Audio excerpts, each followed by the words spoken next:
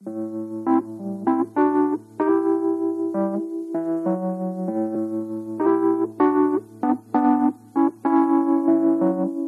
I might throw out the old illustration of the blind man and the elephant.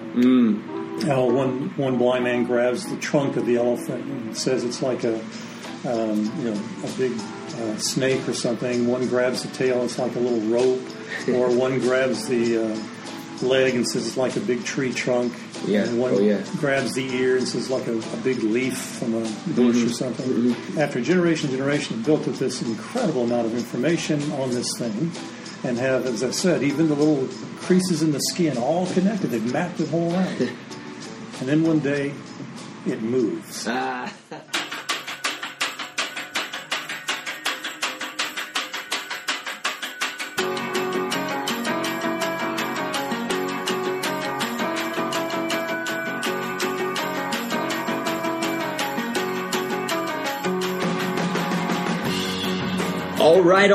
right.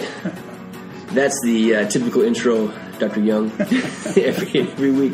Welcome to the Mango Podcast. Here we are on Wednesday night at the church building, and we have the blessing, we have the privilege of talking with the one and only Dr. Mike Young. Go ahead and introduce yourself.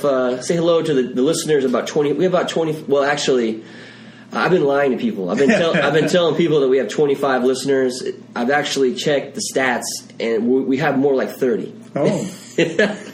So to the 30 listeners, introduce yourself. Well, that's an impressive number. Yes, well, good evening, everybody. And this is Mike, and glad to be here. And I'm not so much in agreement with John Mark that it's impressive. It's just that I happened to stroll along, and he grabbed me to share a few thoughts with you, and I'm glad to do it. Now, Dr. Young, he is a professor, a college professor, and it is my understanding that one of your areas of expertise is philosophy. Well, that's what my PhD's in, is in philosophy, yeah. And you mind just sharing with everybody real quick before we begin talking about the meat of what we're talking about, but kind of your in a brief version, your faith journey. When did you come to believe in Jesus, and how that happened? Yeah. Well, I didn't grow up attending church at all when I was young. I've perhaps went 2 or 3 times, a couple of different churches that I remember. But when I had a grandmother that I dearly loved, and she was a very faithful Christian woman. And when I went off to college, I decided I'm going to find out what one does to become a Christian. I'd seen a little tract, I think, from my mom or from my grandmother, and it just had kind of laid latent in the back of my mind for years. And so when I went off to college, got involved in a Bible study, and fell into the study group and learned a little bit. And had in back of my mind, though, I'd been recruited by Abilene Christian for football. Of course, my big-headedness, thinking, well, I don't want to go to a little podunk school like that to play college ball. Abilene, Texas. Yeah, who goes there? Yeah, I went to Colorado State instead. And anyway, because I did come to the faith, was baptized in a little church outside of Fort Collins in Colorado, I decided if this stuff's true, the only thing that makes sense is to do it wholeheartedly, full-time. Yeah. So I transferred into ACC back then, to major in Bible, and I was as green as could be. I'd probably read a few chapters of Genesis, maybe 6-7 chapters of Matthew. I thought a epistle was a wife of an apostle. I didn't know anything. And I was sitting in class with all these guys that were Bible majors who'd grown up in the church, and dads were ministers or elders. So it was a wide-eyed, growing experience, but it was a wonderful one too. Yeah. Really did you continue playing football at ACU? Yes, I did, until a couple linebackers decided my knee should bend the other way. So that retired me pretty quick. So where did you get your PhD? The University of Dallas, and it's a really fine classical model of a program. Reviewing the core curriculum, reviews all the classic texts of Western civilization. And I did want to say that the reason, and this came later, this was after I had been a minister, done some mission work and all that. I was up in Connecticut working with a little church up there. Used to go into New York City quite a bit. And I met and encountered often people that were very well educated and sophisticated professionals, etc. And they were very much like what a German philosopher, theologian from the 19th century coined the phrase, that they were the cultured despisers of the faith. Oh, yeah. And I felt like I had really pretty solid biblical knowledge, but it just did not connect with them. Mm-hmm. And I knew I needed to get down underneath the thought streams and patterns and influences from the centuries before to be able to speak to these people and to understand where they were being influenced by. So that's what drove me to go to the PhD program. Man, interesting. So now, if someone asks you what do you do for a living, what do you say? What's the answer? Well, I teach. You teach? Yeah, I teach. Yeah. And which is a joy because it's get to share insights and wisdom from everything from the ancients to more modern philosophers. And, of course, I do some theology and teaching as well. And it's joyous to see people latch on to an insight and make it their own. And they are better formed in their soul by it. Yes. So you have a delight in thinking you had a part in that. Oh, I can imagine. It's fun. Well, it's going to continue today, Dr. Young, because we thought we'd bring in the big guns. Last Sunday, we began talking about truth as a class, and we played a game called Spectrum, where we line up in the middle of the room and we put these statements on the PowerPoint. And the room is set up to where on the right side it's agree, and the left side is disagree, and then in the middle it's neutral. And where you are on the spectrum, whether you agree or disagree, you stand. And it generates conversation, it generates discussion. It's interesting to see it sometimes in these questions or these statements, there are people all over the room. And it's interesting to see how they got there.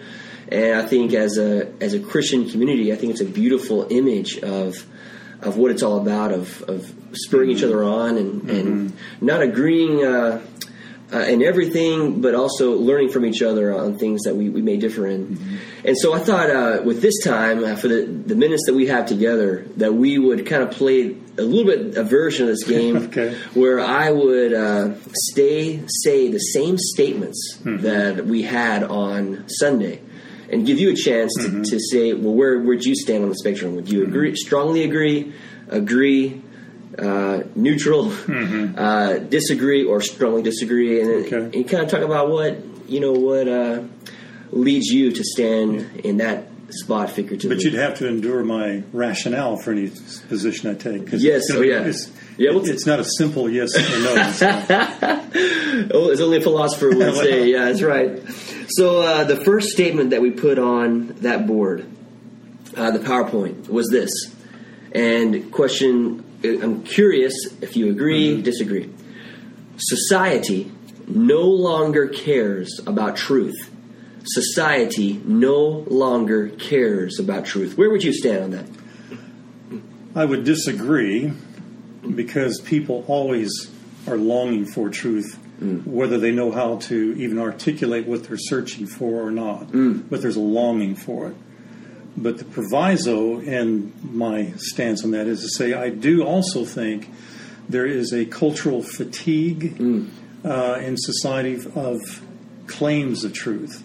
And there's almost, in some circles and some people, a kind of abdication to not being able to discover any truth or hold to any truth because of this cultural fatigue of actually centuries old of different philosophical stances about how we come to truth and how one accesses it. And then we have the conflation of information through social media, etc. Yeah. Oh, yeah. And we now, as never before, have so many competing voices, and there's a sense of throwing one's hands up and retreating back into yourself or your small group and think, well, I just operate here. I can't handle or contend with all these different claims. Yeah. And, it just kind of a fatigue sets It's almost like an introvert who's living in an extrovert world. So many voices. I just want to go to my room and close the door. Sure. Too many voices. I can't think clearly. Right. But at the core, you believe that within human nature that we're all searching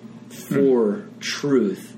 Just maybe it's Well, even a little bit in fatigued. fact, I taught a doctoral tutorial this afternoon on Bernard Lonergan, a recent philosopher, and he's in one of his works, Insights. He's talking about that the human intellect is unique in that it is consistent in always seeking to know, always seeking to understand, whether it is something specific in benefit to them or not. It is of human nature to seek knowledge, to seek understanding, and it's a sign of transcendence, something more, because we want information, understanding that goes out beyond our immediate needs. Yes, no other creature does that. Interesting. Yeah. So it's within our very nature, and this brings us to the next one too. That kind of I'd be curious about, and the next two are similar, but I'd be curious your take on it. But the next statement is truth is subjective, and it's up to each individual to decide for themselves what is right and wrong. I'll say it one more time. Truth is subjective, and it's up to each individual to decide for themselves what is right or wrong. Where would you stand, Dr. Young, on that one? Well, I would disagree. Woo! That's two disagrees. I like this. Well, truth is involved. We subjectively are involved in the accessing of truth, but truth itself is objectively real and there. It's like saying, are there absolute truths? Yes. We just don't have absolute access to them. We have partial attainment of some truths. We have partial accessing or learning or acquiring truth. But truth itself is not subject to our subjectivity. We are involved in, as an individual, in our own personal background and insights and so forth, provides the meat, or the really more like the sieve or the matrix through which we try to access truth. So sometimes it's partial, sometimes it's distorted. So there is that aspect of subjectivity, but it's, well, if I might spin off a little bit, the problem in even the question is framing it in this dualism of subject-object dichotomy, because it's never only one side or the other. It's always a dialectic, or like a conversation, back and forth, in which certainly our subjective historical background, our perspectives are involved, but the truth itself is objective, and there's movement back and forth.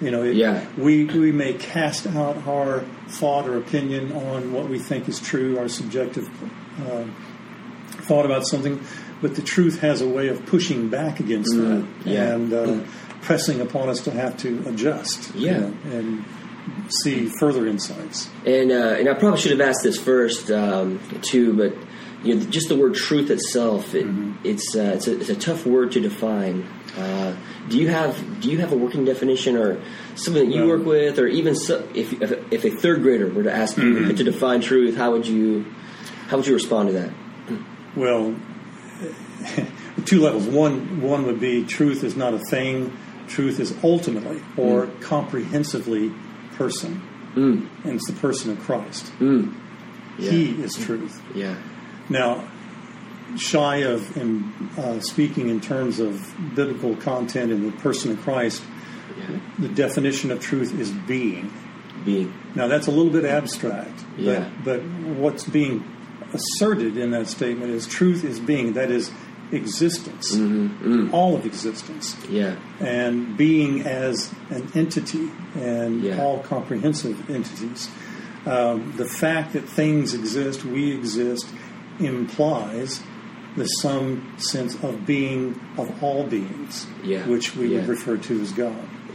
And so truth as being, and well, even the classical statement or the classical trinity of the true, the good, the true, and the beautiful, which certainly the church picked up on early with Father, Son, and Spirit. But the ancients, the pagans even of early Greece and Rome recognized this triune reality of the good, the true, the beautiful. Sometimes the true, the good, and the one, which even further lends itself to point to God. Yeah. So truth is being, existence, and ultimately what that existence is the being of God Himself. Yeah.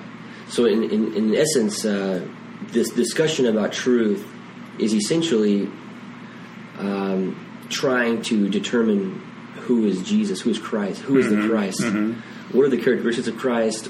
If Christ says something, then that, if Christ is something, that embodies truth itself. Yeah, and that includes hard factual stuff like mathematics and so forth. The truth of biochemistry, and so all that data, all that information that we have acquired and built up through the centuries.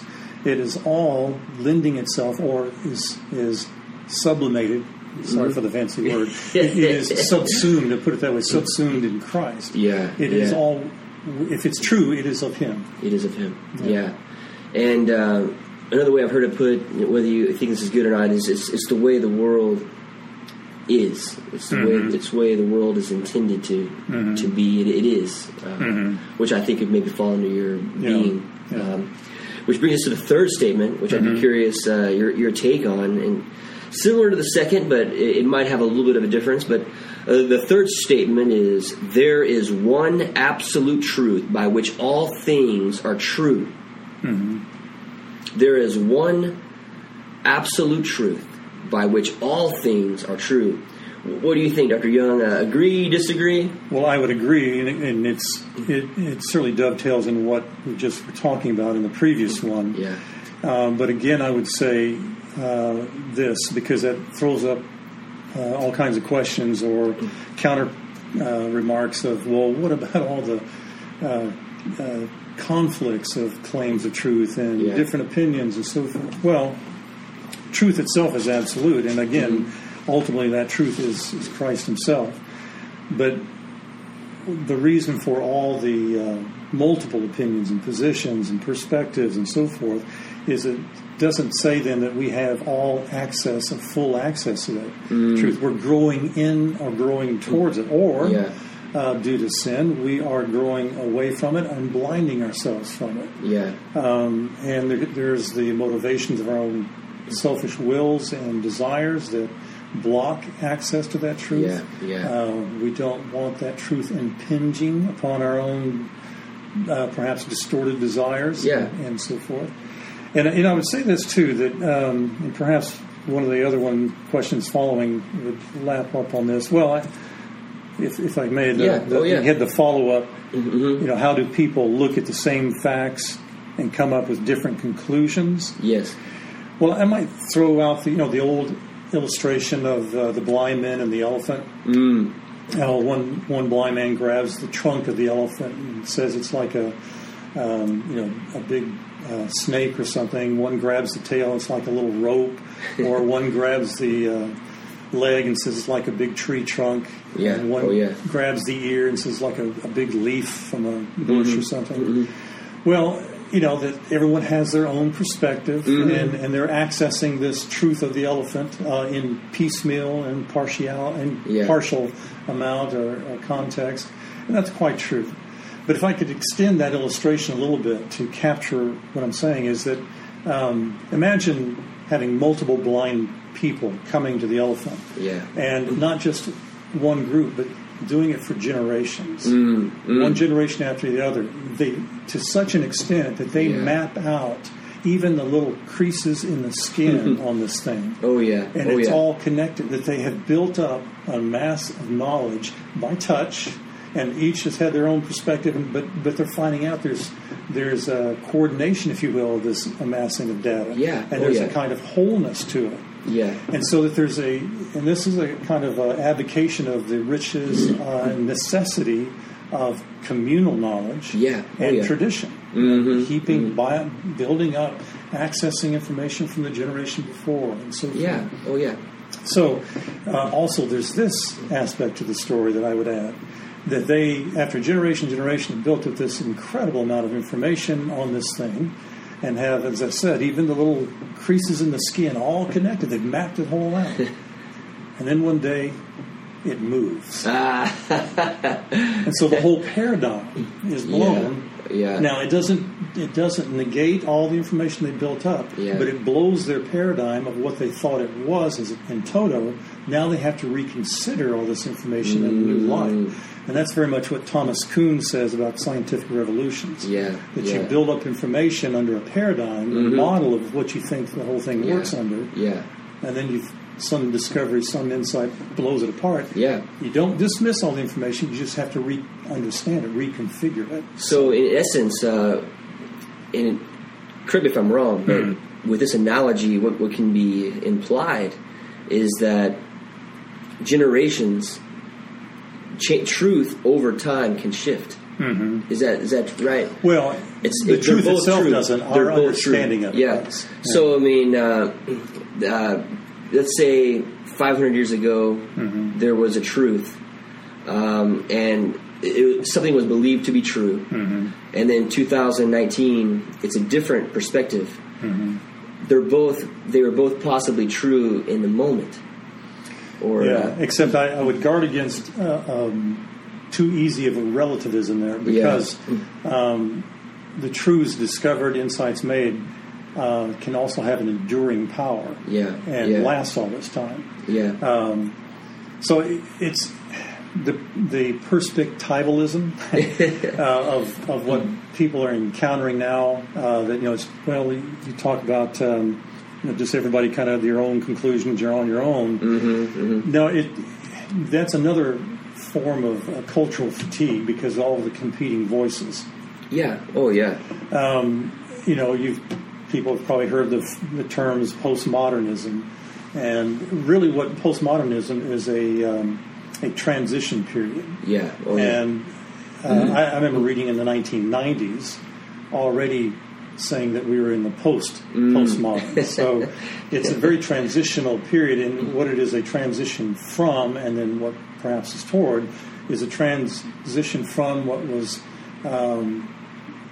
probably a presumptuous claims of objective truth without any question.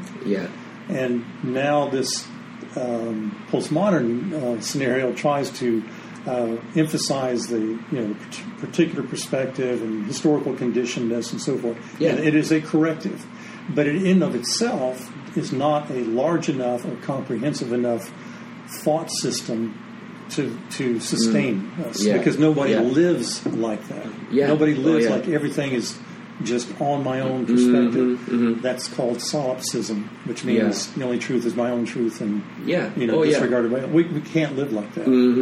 So I think we're moving. At least I already see signs of a more what would be called critical realism. That you acknowledge that there are truths, objective truths, but there's also the need to be open for further insights. I've taught my students for years that with Socratic dialogue or Socratic dialectic, a question-answer way of coming to knowledge. It's kind of like a bowl in which you fill in and you put in information and you fill that bowl up, and there's certainly the sense of questions about it, and you have answers and so forth, but you need to maintain an openness for it. And it's not that you're dismissing the knowledge gained, you just need to be open to gain new insights to add to it. Maintain that openness of critical realism, being willing to question even that which you've learned and understood. Hey, my friends, this concludes part 1 of the interview with Dr. Mike Young, Truth and Moving Elephants. We'll continue for part 2 for next week and go deeper into some of the practical implications of truth. So, man, please tune in next week. But before I let you go, just a couple of great announcements for next Sunday. Well, this Sunday. Love for you guys to be back. We are going to have an activity again in our Bible class, Tea for Two. And there might be some sort of edible involved. Not quite sure yet, but please come join us. We'll continue our discussion. It's going to be an engaging moment. Also wanted to announce that we have purchased a book, 25 copies of this book by Tim Keller, The name of the book is called The Reason for God, Belief in the Age of Skepticism. And we were just thinking that in our effort to hit all styles of learning, in order to tap into all the ways that people can grow and be transformed, we have the podcast that helps during the week with audio. We have the class on Sunday, which is community time. But we'd also like to extend this opportunity to read for those that can learn in this way as well. And so we've purchased 25 copies of this book, and we're going to give it out free the next Mango class.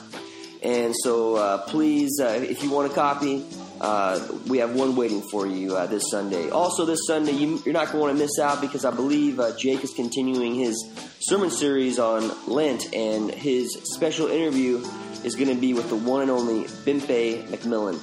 She is one of us. She's one of the Mango class, and so it would be, of course, awesome to come and support her as she's on the big stage on Sunday.